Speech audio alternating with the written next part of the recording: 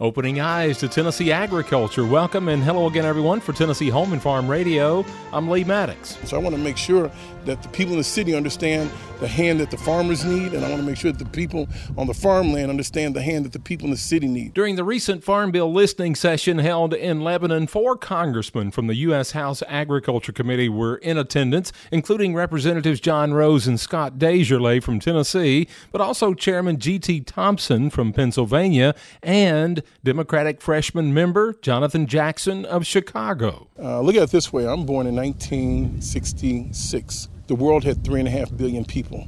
Today, there are almost 8 billion people in the world. It's doubled. So we have the most advanced food production and distribution mechanism our world has ever seen.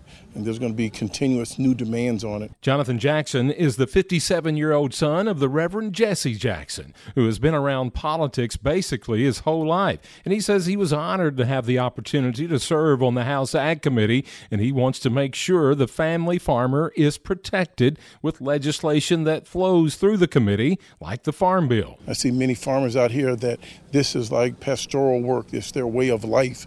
It's the only thing that they know, and they want to maintain it.